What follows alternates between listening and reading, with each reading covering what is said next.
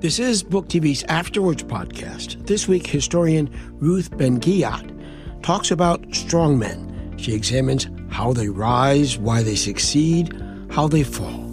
She's interviewed by Barnard College and Columbia University professor Sherry Berman.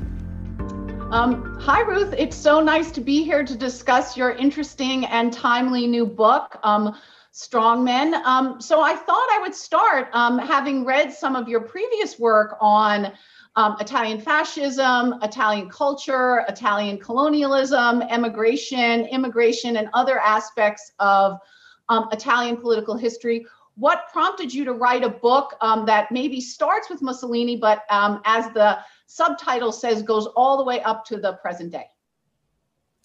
So a few things. First, I thought it was a good time to look back at 100 years of authoritarianism.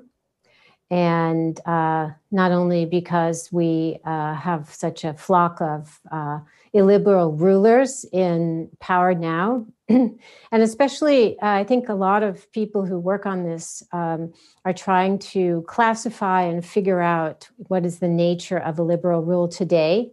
So that was one reason I wanted to sort through this kind of history, and the book is a history of the evolution of authoritarian rule. The other reasons are that we're living in a time of intense historical revisionism of these past regimes, and including to remove their violence. So we have, Putin, who erects statues to Stalin, but then sends historians and others who comment on the gulags into penal colonies. And you have Amazon that, sells T-shirts that say Pinochet did nothing wrong, referring to the dictator in Chile. And there's many, many other examples. And then the final reason is I wrote it as an American watching Trump come onto the scene and start holding rallies and loyalty oaths and institutionalized lying. And I wanted to document and figure out where this experience fits in history. So it's the first book to put Trump's presidency in the context of 100 years of authoritarian rule. Mm-hmm. Well, that's great. There's so much that we can dig into there. Before maybe getting into some of the sort of specifics of the book, you discuss sort of how strongmen come to power, how they rule, and how potentially they can be gotten rid of. Let me ask you first to step back a little bit then and talk about the title a little bit, right? Because you said that one of the reasons to write the book was to think about, let's say contemporary strongmen or authoritarianism in historical context. But strongmen represents a particular category of authoritarian, right? So there's lots of authoritarian regimes that don't fall under the rubric of your book. So you don't deal with the Chinese Communist Party, for instance. But so tell me a little bit, or tell us, the folks who are listening, a little bit about why you focused on strongmen as opposed to authoritarianism or dictatorships more generally, and what distinguishes them before we get into a little bit of the mechanics of how they rule and how they come to power and all that other important stuff. Mm-hmm. So I see strongmen rulers as a subset of authoritarians. And when I talk about the tools of rule, which we can get in later, virility or hypermasculinity is one of them. And so these are rulers who not only do the things that all authoritarians do, and in the 21st century, it doesn't mean they always destroy democracy, but they always damage it.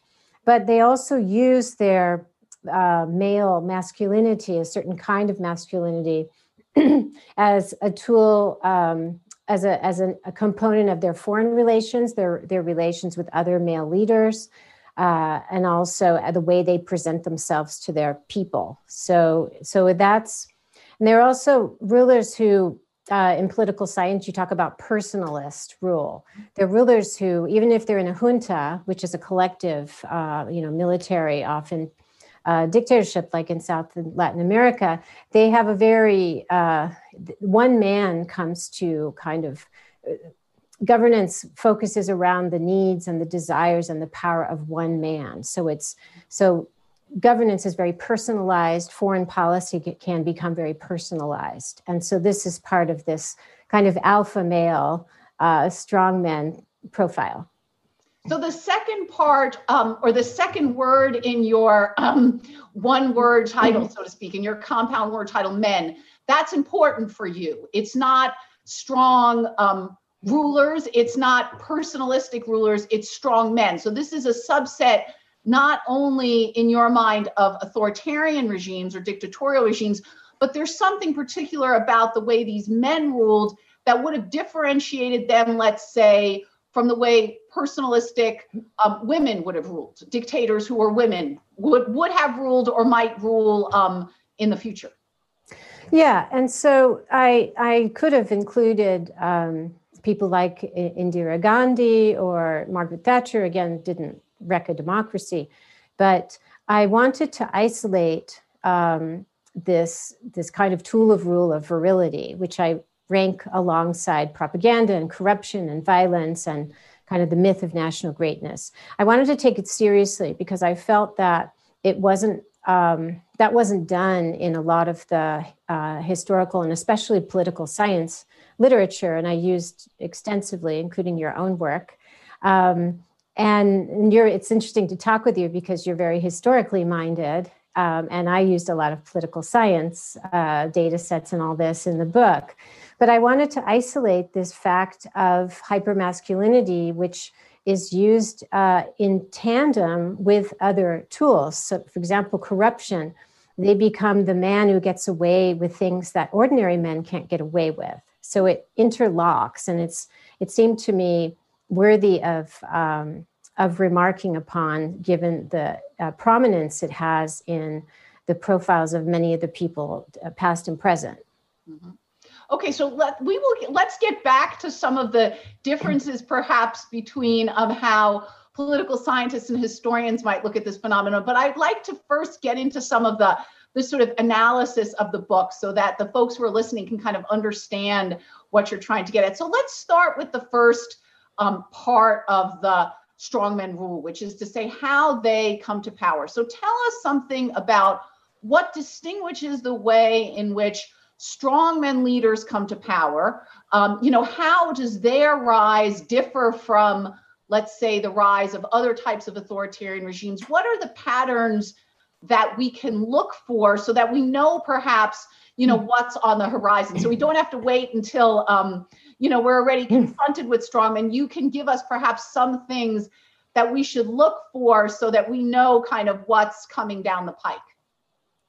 So they often find an appeal, and many of them, but not all, come from outside the political system. They're very skilled with media and self-presentation. Mussolini was a journalist, Mobutu was a journalist. So these things I'm going to talk about are valid however way they get to power.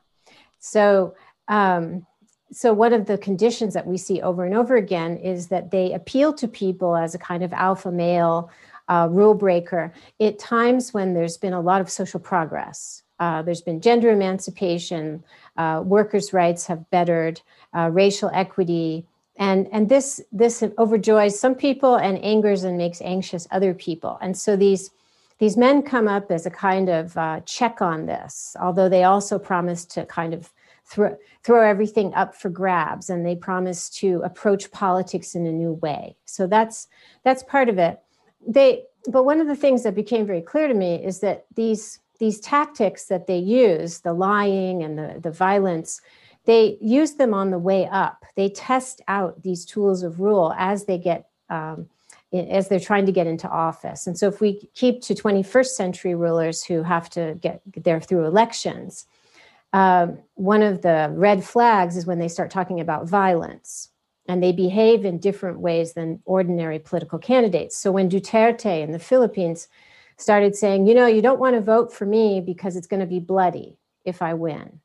Bolsonaro, who says we're going to have the biggest cleansing we've ever seen to Brazilians, and knowing full well that there was the military dictatorship. Or Trump, who said something inconceivable in the history of political candidates, practically says, I could shoot someone on Fifth Avenue and I wouldn't lose any followers. So these are testing the system to see what it's going to allow. That's just one example, but there are many. So you think that sort of as with Hitler's famous Mein Kampf, to use perhaps the most extreme example, that we should take much more seriously than we perhaps do the utterances of people who at least initially seem to be outside of the kind of norm, who are pushing the boundaries of the political spectrum, that we shouldn't think of them perhaps merely as the kind of jokers or reality TV stars that they seem to be today, but that they're doing this very purposefully to kind of test and see what the reactions of people and other elites are, so that they can sort of hone their strategies to better be able to conquer political power. Yeah, that's very well put. So it's not that they're, even though they do the same things over and over, there's no manual. Someone like Trump is not following a written manual of any sort. He doesn't even read. He just sees TV. All of them have this real sense of they're opportunists and they're amoral. And so they will be whatever the culture needs them to be at that moment. And this is a very important point. They're shapeshifters, and they will ally with anyone. And this is an interesting fact of 100 years of authoritarian rule. You get these very improbable alliances, right? So you have Mussolini started it out, a total atheist, anti-clerical. No one was more anti-clerical than he was. And he's the one who ended up allying quite early with the church, like in the 20s, and the one who solved the church-state separation issue and created Vatican, independent Vatican state. The same you could say for Trump. Of all the people to be embraced by devout, Christians, evangelicals, and Orthodox Jews, it wouldn't be Trump, perhaps, who's a very not a pious individual, quite a profane individual, but because they will be whatever they need to be to get the support from elites and grassroots. And they're very good, and this is where their media savvy comes in. They scour the landscape, and whatever the market will take, whatever the market requires, they can be that thing. Okay, but one thing you do stress, which other analysts have stressed as well, which I thought you might talk about because it also has both historical and contemporary resonance, is that so many of these strongmen come to power with the help or at least implicit acceptance of conservatives, even though in many ways they are not. So we see strongmen correctly, not just as a form of dictator, but also as generally, although not exclusively, being on the right. But yet they're not often traditional conservatives, although they do often implement some conservative policies. But starting with Mussolini, obviously up through Hitler, and one could arguably make the case for the United States today, they've not been able to come to power on their own, but they have to, as you point out, build these kinds of alliances. They have to bring more people under their spell or umbrella. And particularly important oftentimes has been the willingness of conservatives to support them. And so I wondered if you could talk about some of the sort of historical cases of that. You mentioned Mussolini with the church, but it's obviously, there's a bigger story there. And how, again, some of the historical cases might inform not only how we interpret these alliances today, but what we might want to, see as some warning signs, should we face a similar threats going forward. Yeah, given how things turn out, it's very sad, this story, because again, and time and again, they're financial elites, business elites, industrial elites, other kinds of elites. They bring in the extremists, because most of these people have a criminal record or some past of extremism, into the system. They mainstream them, thinking they can use them. And I have quotes that are similar over 100 years, thinking that if we give him power and we normalize him in the system, he's going to calm down. So I call that the pivot delusion, which is because that's a word that was used a lot with Trump. Oh, he'll pivot. He'll become normal. And of course, that never happens. And what's so interesting is that this not only happens in positions like historically with Mussolini and Hitler, who were brought in by elites. That's very well-known cases. But even when there's a coup, the case of Pinochet, so it was an American-backed coup, so he was there. But he needed still to do this work of winning over the elites to govern in a certain way. So the Christian Democrats believed, many of them misread him. And this goes back to your other question about them being clowns and not taken seriously. Misread him and thought that he would restore order after the coup, because they'd gotten rid of Allende, the socialist president, and then he would restore democracy. So there was a former Christian Democrat president, Eduardo Frei Montalva, who actually said after the coup that in 6 months, Pinochet's going to restore democracy. And this, of course, tragically wasn't true. And so when Frei Montalva started speaking out later against Pinochet, Pinochet had him poisoned. He went into the hospital and he never came out again. So that's a very interesting pattern because it's regardless of how they come to power. So when we had Trump as a candidate, and it's like I couldn't believe my ears. So he had just said the thing about shooting people in the end of January 2016.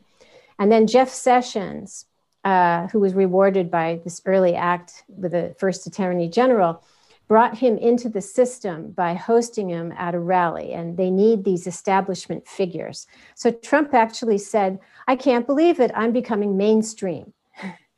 So these are these processes that recur over 100 years, and they always end badly. And often it's the first hour enablers, and there's plenty of them in my book, who meet a bad end. So look what happened to Sessions. He eventually put a limit to rule breaking and stood up for rule of law.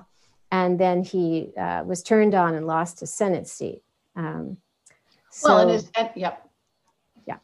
as many people have pointed out in the American context, the original members of the Republican establishment who were willing to accept Trump after his victory, many of them over the course of 4 years obviously got pushed aside. They weren't killed as they had been in other strongmen rule regimes, but they ended up getting pushed aside. And at the end of the 4 years, the Republican Party was much more a Trump party than it was the Republican Party of previous nominees. So even if it's a watered down, less violent version, the same kind of thing happens, right? Which is these figures will, take advantage of the support or at least implicit backing of more traditional conservatives. And then they end up, sort of pushing them aside when they're done with them. That's right. So that's the dynamic. And their basic philosophy of life, these men, is use and discard. The moment you cross them, because loyalty is everything to them, or they can't find a use for you anymore, they discard you. And here's where the outcome is different. In Mobutu, in Zaire, as he renamed the Congo, you would be put in prison or killed, or you'd have to flee into exile. And so one of the things that's been interesting is that the GOP has behaved the same way, even though the stakes are less than they used to be in dictatorships, right? What's going to happen to them? I guess what happened to Sessions, right? They lose their Senate seat, but they haven't had the spine to speak out. And now we're in a position where, illiberal leaders like Modi and Erdogan have called Biden to congratulate him, but most of the GOP is still sticking to Trump, and they haven't explicitly acknowledged that he lost. And in this, we have to take Trump seriously. It's very tempting now. Like in the beginning, he was a clown, and now somehow that he's leaving, it's easy to think of him as, some people are saying, well, he hasn't been that bad, and so somebody worse could come. But I would caution against psychologically, it's normal, and that's what often happens after regimes too. You want to forget and move on, but I think unless we come to terms with the great effectiveness that he had in domesticating these elites, we won't be able to protect democracy in the future. Okay, great. Before we move on to the another really important part of your book, which is the tools of rule, I want to ask you one of those pesky political science questions. So if we're still on this kind of initial topic of sort of how strong men come to power, what your book stresses, and again, I think the title is indicative here because the focus is on strong men, is a lot of the kind of personal characteristics of these folks. You've just obviously talked a lot about that, the particular decisions they make, the things that they do, and so on, and that they have a kind of warped, sometimes, version of charisma, right? They are, as you say, some of them had, use the term spellbinding force, and you talk about their personalities, sometimes in ways like to talk about their anger management issues, to show that they have there's a certain type of person who ends up in the strongman category. But so political scientists, of course, we don't talk a lot about individuals. We think context is really what matters, and that it's the sort of context within which particular individuals find themselves that sort of determine, whether or not they can succeed, what type of regime they will head up, that kind of thing. So, obviously, to just be kind of simplistic, you're not going to get a Hitler or a Gaddafi in the United States. You could get a Trump, right? You're going to get a Hitler that could succeed in the 1930s, right?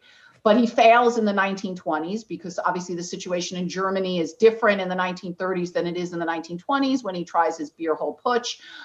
You could get a Mussolini in the 1920s, but you get a Berlusconi in the late 20th century, right? They're not the same, but So let me ask you then, your book focuses a lot on these personal characteristics, but there's also in the book a sort of sense of some of the contextual factors that you already mentioned, cultural backlash and things like that give strong men the ability to kind of use their, sort of special talents and, manipulative strategies to come to power. So maybe before we move on, do you want to say a few more words, perhaps, about what kind of contexts we might want to be particularly cautious about, the kinds of contexts that enable strong men to use their spellbinding power to begin to undermine or overthrow democracy? Yeah, well, so part of the reason I organized the book around the tools of rule, so that, and each one goes over 100 years, is exactly to show, so you kind of meet them as people when they're coming up in the early chapters, but it's not biographical. And although their personal characteristics are very present, my focus is on the cultures of propaganda, the cultures of corruption. So one example of this is they all create these certain kinds of governing structures. And Jennifer Gandhi and other people call them inner sanctums. So this is used extensively in political science, where they have these they create these worlds, these cocoons of flatterers and sycophants and family members. So I have a paragraph about sons-in-law who are complicit with them and who will treat them with kid gloves, thus allowing their personal quirks and idiosyncrasies and things that prove very counterproductive to run unchecked. And it leads to bad decision making, which gets to it later. So, but all of them end up doing these certain things like divide and rule, where they keep, so loyalty and not expertise or professionalism is the most important characteristic to serve an authoritarian. So you get this kind of dynamics that are they don't produce good governance. They produce chaotic, inefficient governance. And this reflects their personality, but it also reflects the nature of this kind of elite enabling that happens. And it happens around the world over and over again. That's what's very interesting. Okay, all right. So that's a great segue for us to talk about another really interesting part of your book, which is the tools of strongman rule, right? So these regimes are distinguished in a variety of ways, right? One is, sort of how they come to power. A second, you argue, is the tools or the mechanisms that strongmen use to maintain themselves in power, right? So you've already mentioned some of them, and maybe you could talk a little bit more for the listeners about them. So you mentioned corruption, you mentioned virility, which I think is something pretty distinctive to this book, and also, again, reflective of the title being strong men, rather than, dictators or some more gender neutral term. And you also have, interesting discussions of things like, propaganda. You mentioned violence, and also this idea of national greatness, which, again, I think for American readers, or rather listeners and hopefully readers, will be something that they're probably pondering. So maybe you could go through for us a little bit some of the distinctive tools and explain their kind of logic and how they kind of work their magic, so to speak, to keep these guys in power. Yeah. So the key is that they're all interrelated. So the national greatness is very interesting because it interacts with the personality cult, with the idea that the leader is pure. So he's going to drain the swamps, which was a term that Mussolini initiated, not Trump. And he really did drain swamps. That's the thing. He meant it literally, that he drained swamps around Rome and created these very modern new towns. But it also became a kind of theme or trope to describe fascism's cleansing of corruption, cleansing of bourgeois, cleansing of eventually cosmopolitan foreign influence, and so on. But the national greatness is interesting because on the one hand, you have utopia. They all hold out. So the present is terrible, and the future will be better if we can only, have these national purification projects, which could be, in the case of the fascists, eventually, racial persecutions. In anti-colonial rulers, it's getting rid of foreign influence and foreigners who were kicked out. Everybody has their own.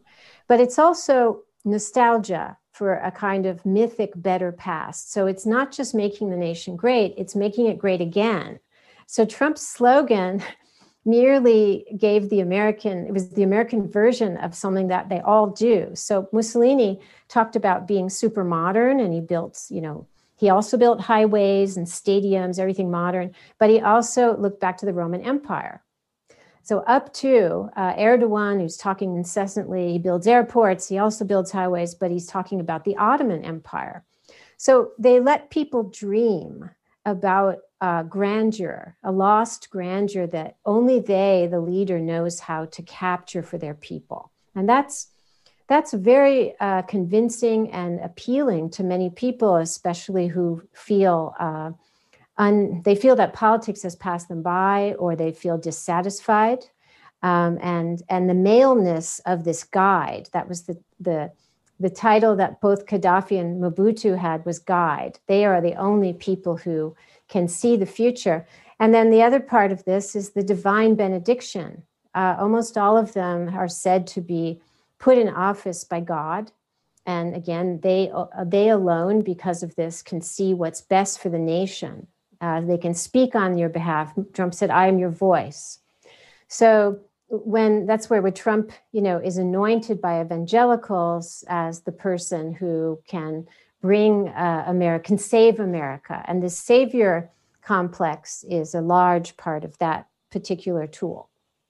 So does this say something then about the sort of, again, interaction between what these strongmen do in the larger context? Do we tend to see these kinds of folks coming at a time when there is a sense of national crisis? Italy after the First World War, Germany, obviously in Weimar, the Great Depression, Pinochet, the sense that Chile was going to fall to this horrible, communist wave, and the United States facing not just sort of declining power internationally, but these kind of demographic shifts that perhaps made some, white citizens feel like the country was changing in ways that were leaving them behind. So does this, again, sort of feed off this kind of, we should look for these kinds of rulers in these kinds of situations in these countries that are actually facing real problems that existing, establishment figures, establishment parties are not addressing either directly or successfully? Yes, and the sense that politics is broken and they're going to fix it. And then what I'm about to say gets into the propaganda tool, the sense that the media is so they have to be the victims. And another thing to watch for is if a politician on the one hand poses as very aggressive, talks about violence, implicit, it could be rhetorical, whatever kind of violence, but at the same time is a victim. He's taking the hits on the behalf of the nation. So they don't just represent the nation, they embody the nation. And so this sense of victimhood is also very important. And they use this by saying that they enter the scene and they are going to tell the truth that the establishment, media, and politics don't want you to know. So I have a poster, I couldn't believe when I found it, put out by the Nazi Party in the 1920s, of Hitler with his mouth taped up because Weimar Democrats were preventing him, the truth teller, from getting the message out and how he was going to save Germany. So this recurs, and this is a very big theme with the populists, the far-right populists today. That you know, there's the mainstream media, every country has its own name, and only they are in touch with the nation. So Matteo Salvini, who's a far-right politician in Italy, he said in a tweet, when they attack me, it's like attacking the whole nation. So that's another thing, and it goes together with propaganda because they have an alternate truth, right? It's fiction. They kind of peddle this alternate reality, and they have to do this very early on because, as Trump started to, by demonizing the press, because when they get into office, it's important that people already think the press is biased, so that if any of their secrets get out, because they're all very corrupt, if any wrongdoing comes out, people will not believe them. They will only believe the leader. So this victimhood is one of the first things they traffic in, and it's also one of the last things. And Trump is kind of using this full speed right now, and he will take his victimhood with him. It's part of the personality cult that they are victims. And so this also gets to this, you know, sort of connection between the leader and the people he's ostensibly representing, right? Which is one of the ways of creating that deep connection, a connection that can survive inefficiencies, that can survive lying, that can survive even policies that, you know, are sort of counterproductive or counter to the interest of his supporters, is that they see this deep connection with him, right? He is not just their champion, but he is sort of embodying many of their frustrations and resentments. And this gets to an interesting point that you have in the section on sort of propaganda. So you talk about, for instance, of course, rallies, right? And how indicative rallies are of the type of, the type of connection or the type of propaganda or the type of political activity that strongmen engage in, right? And that's because obviously they have to have this direct connection with the population in a way that you might not find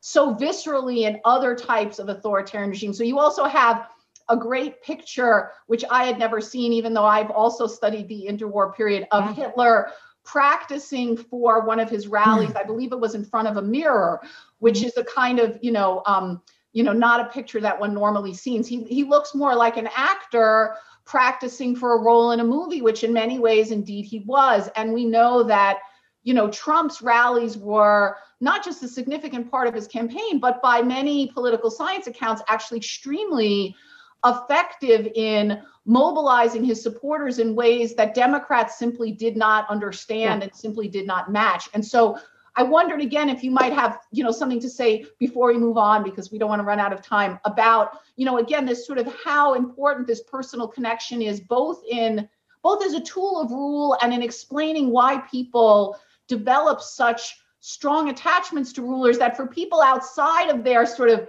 sphere of influence can often seem just bizarre and puzzling. Yeah, and that's a good way to put it, because it is they thrive on inclusion and creating a community of the included.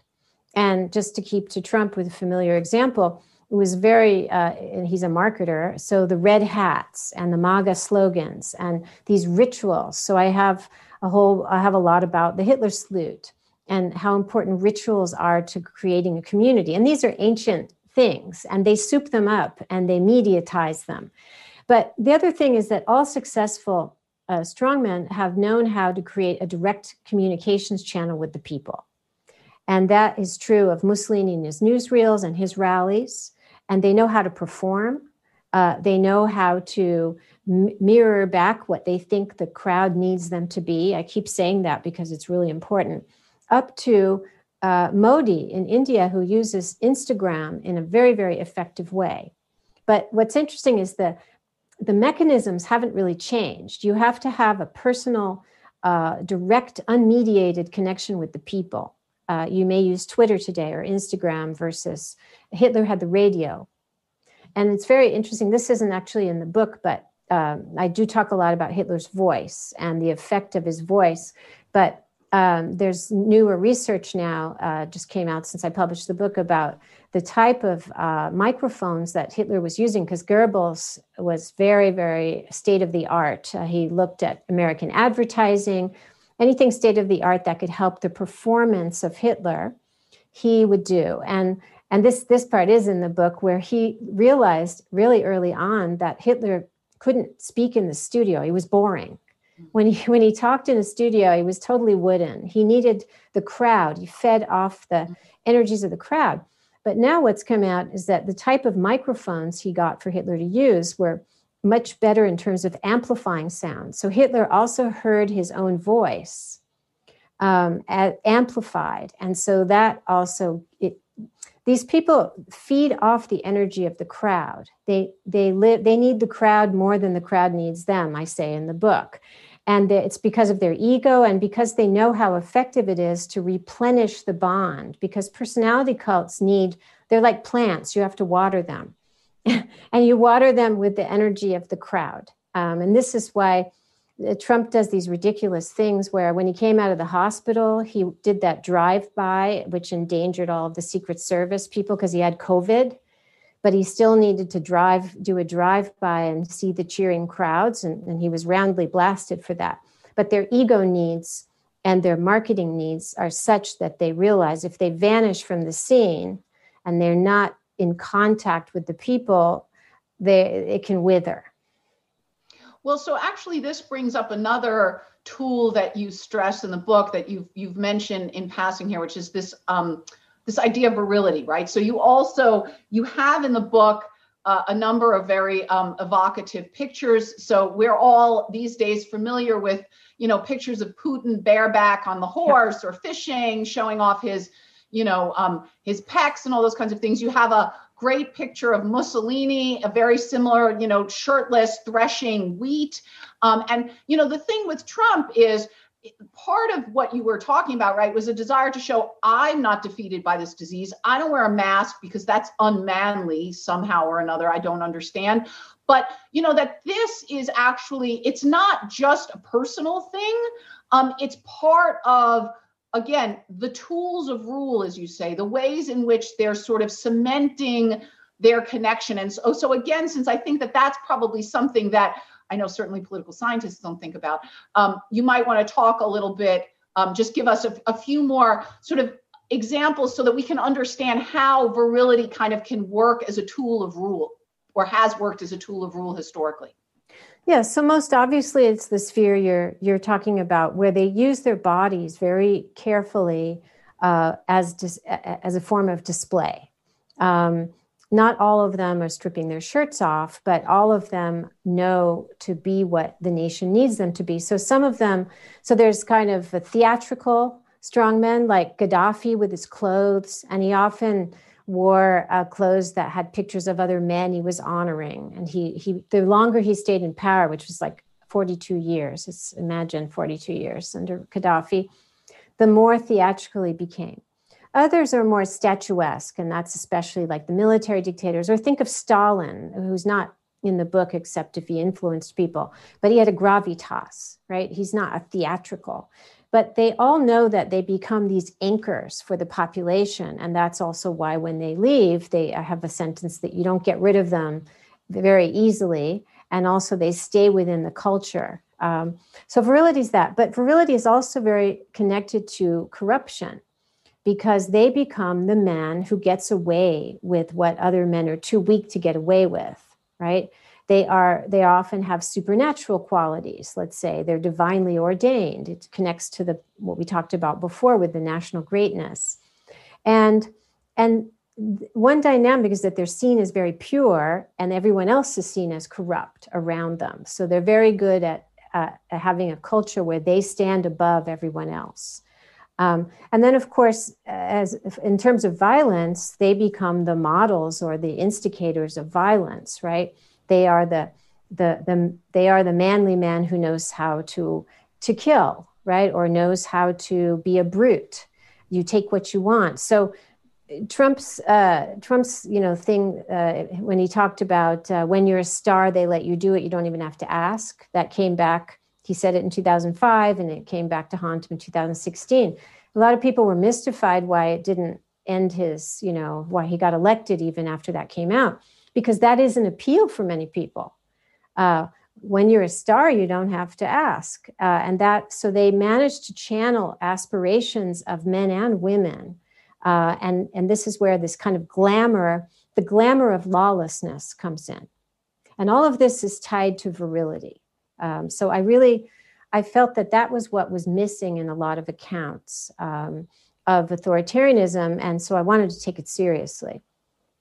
Is this in some ways then a sort of personal version of that national greatness striving that you mentioned earlier, which is to say, like, again, he, the strong man, embodies the kind of pushback against weakness, against decline and decay in his own self, that he's trying, or he's claiming to his supporters that he's trying to sort of recreate for his people or his nation more generally. So there's a kind of connection there. Is that what you're sort of found? Yes, they embody the nation in that way. And so Trump's bout with COVID, the whole way the COVID thing was managed, this was after the book was published, but I did an essay in the New Yorker that draws on things I started to look at in the book, how he can defeat illnesses that lesser men can't. And when he came out of the hospital and he did this political theater where he went up the stairs, which was hard for him because he'd just come out of the hospital. And then he stood there not saying anything, surrounded by flags. And so it was a balcony, so everybody was making these comparisons to Mussolini. But what I was struck with is that he knew that his followers needed to see him as their rock. So he just stood there and let himself be looked at. And the cameras flashed. And he didn't say anything. And then he went inside, and of course he released a video. But knowing that the supporters need to see that he's okay is part of this psychological cunning that these leaders have. And of course, it translates into political theater, but that again, sometimes is not taken seriously enough. The staging of politics, the theater of politics.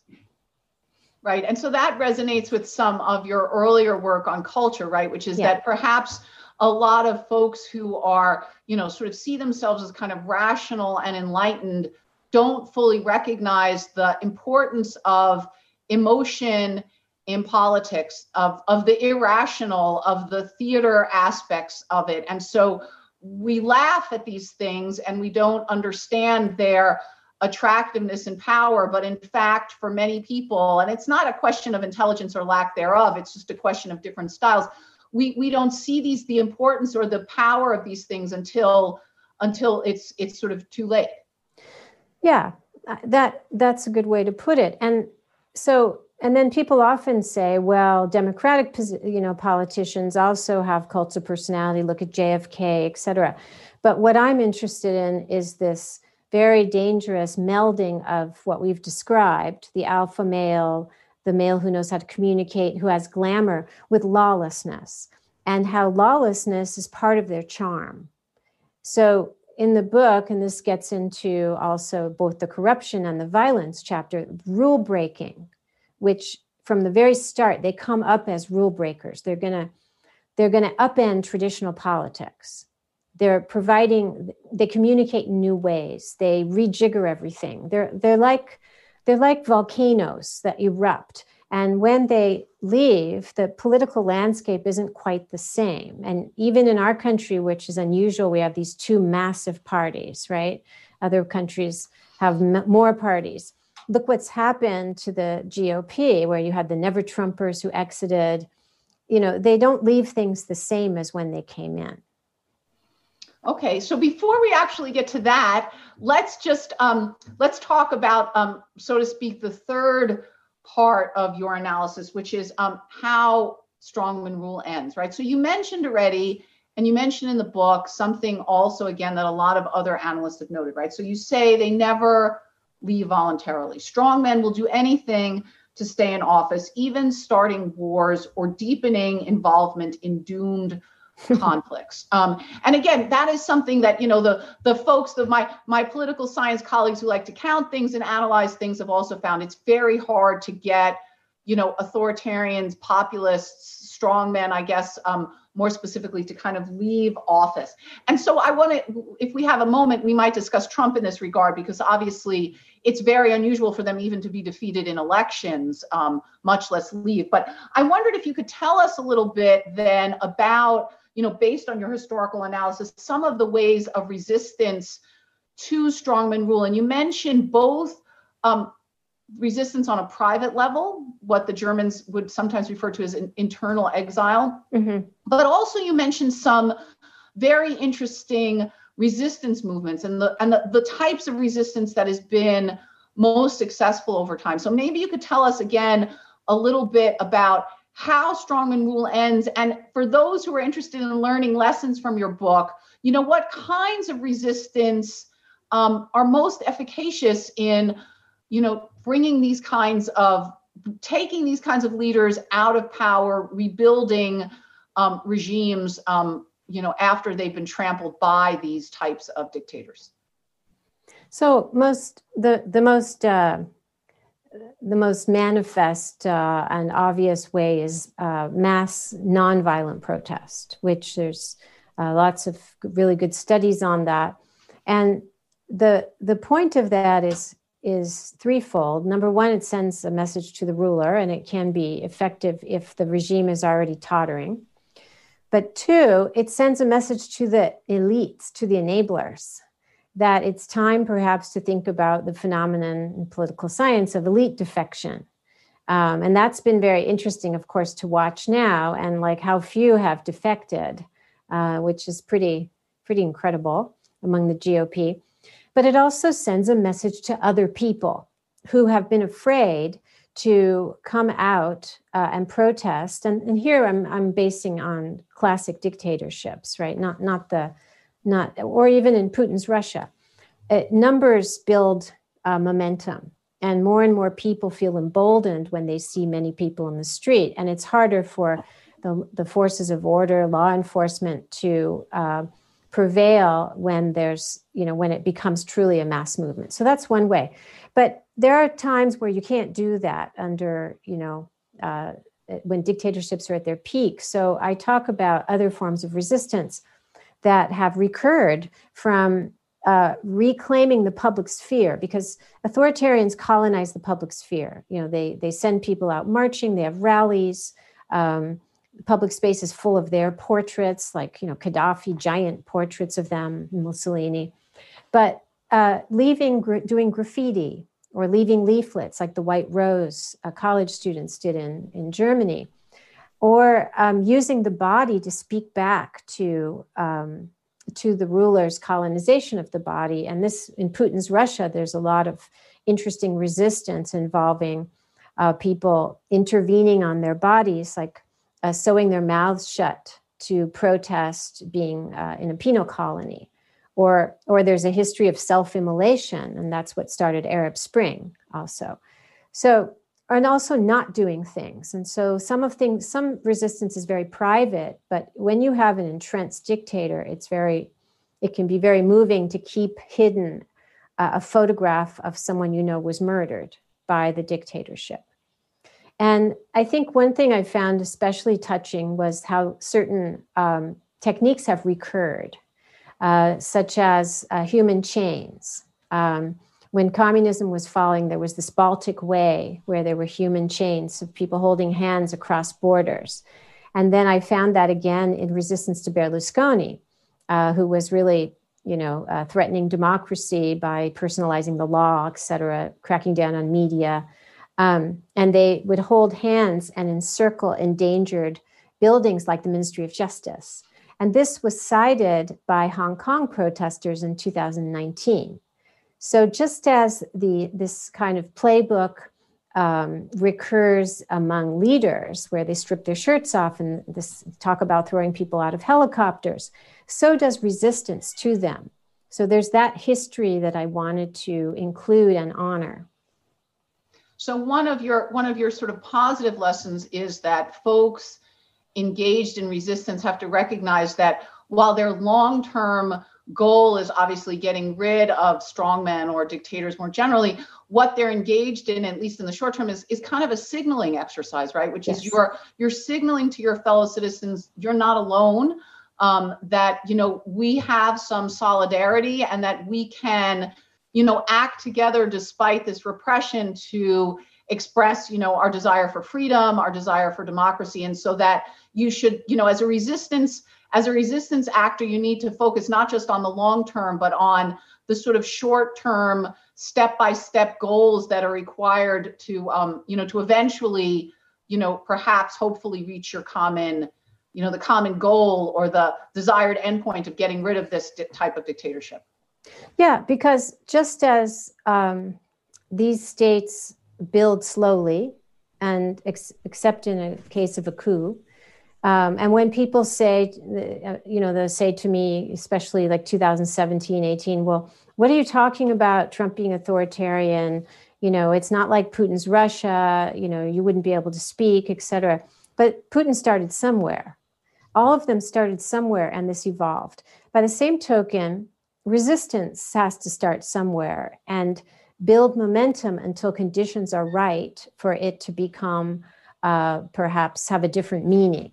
But without those signals that affirm the kind of horizontal bonds of civil society, which is the thing that authoritarians most fear, and also show that not everybody is conforming. And I interviewed people who were in Libya and in Chile, and they said it's very important to show that not everybody is conforming. And I was inspired by someone I knew who wasn't conforming. So this kind of transversal, horizontal communication that might not be seen by many people, but it's a moral example as well as a practical example. It's very important, even if the end result is not yet in sight. So I know that unfortunately we are nearing the end of our conversation. So I thought what would be really helpful for listeners and hopefully again readers is for you maybe just to use the last few minutes to talk about, as you've already mentioned, some lessons, right? So the point of doing a historical analysis is that we can learn from, what's happened in the past, what's worked and what hasn't, what signals we should pay attention to, what things we don't fully appreciate, but now with the benefit of hindsight, perhaps we can. So maybe for the last few moments, you might tell us, okay, look, if there are some takeaways from this book for folks who are interested in protecting democracy from this type of rule, what are the parting words you might give? Well, one is that when we tend to be optimists and not to want to recognize what's in front of us. And so a lot of these things can be avoided if these extremists are not let into the system in the first place, and if people recognize them for what they are and not dismiss them as clowns or that they must be just kidding. So take people for what they are. The other is to, time after time and culture after culture has had to confront some of its cherished myths. Oh, it can't happen here because we are a bastion of democracy. And the Chileans said this, and Americans. And recognizing authoritarian threats means throwing these things away and taking a very hard look at what in your culture has allowed this to happen after the fact. The other thing is that democracy is an honor system to some extent, and we're dealing with people who break the system. They're not men of honor. And it's important to have in their wake a very vigorous response to correcting all of the loopholes and weaknesses in institutions that they exposed. So one of the mistakes that the center left made in Italy, so Berlusconi was voted out after 5 years of governance and incredible corruption, changing the laws to suit his private, judicial problems. And he was voted out in 2006, and there was expectation that the center left would address pass laws to increase accountability and anti-corruption, but they wanted to turn the page. They felt relieved. And they didn't do that. And so there was rising popular anger. And so Berlusconi came back in 2011. And he was more corrupt than ever, and kind of souped up everything he was doing because he could. So we, right now in America, need to really have a very hard look at all of the things that allowed Trump to do what he did, and reconsider. And that might be hard because half the country, meaning the political leadership, is still anchored to Trump. But that doesn't mean we shouldn't try. So learning the lessons of history is really the key lesson, so to speak, of your book. Yeah, that it's not just because there are these patterns. This is the key. Because things recur in different circumstances, and each ruler has an ability to do damage in his own way. So Trump isn't Hitler. We're not having another Holocaust right now. But Trump has done immeasurable damage that I think we haven't even begun to assess.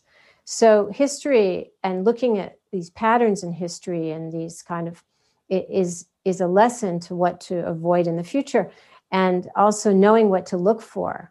There are warning signs, and other books have done this, How Democracies Die, and your own work too, historically minded work. But I think also looking at other forms that abuses of power can take, and including the gender, the appeal of the kind of the attachment to an old model of kind of male forcefulness as equaling power has also gotten us into trouble. And I think it's time for something new. So I'd like to, before I thank you for this great conversation and the opportunity to read your book, I wanted to end with something that you say towards the end of the book. And you say, in fact, strongmen do not vanish with their exits from power, but instead remain as traces within the body of their people. The muscle memory to salute and sing the songs can be hard to shake. So, once we've had a strong man scare or a brush with authoritarianism, it's imperative for us as citizens to learn from those lessons and to correct those injuries or weaknesses so that we don't perhaps fall prey as easily in the future, because just because Donald Trump lost the 2020 election, so to speak, doesn't mean that the kind of threat that he represents can just be, it's just going to disappear when Joe Biden takes the oath of office in January. Yeah, and I think many people have learned, not only in the States, but abroad, watching us, that we can't take democracy for granted. We can't take our rights for granted. And we can't assume someone's going to do the right thing.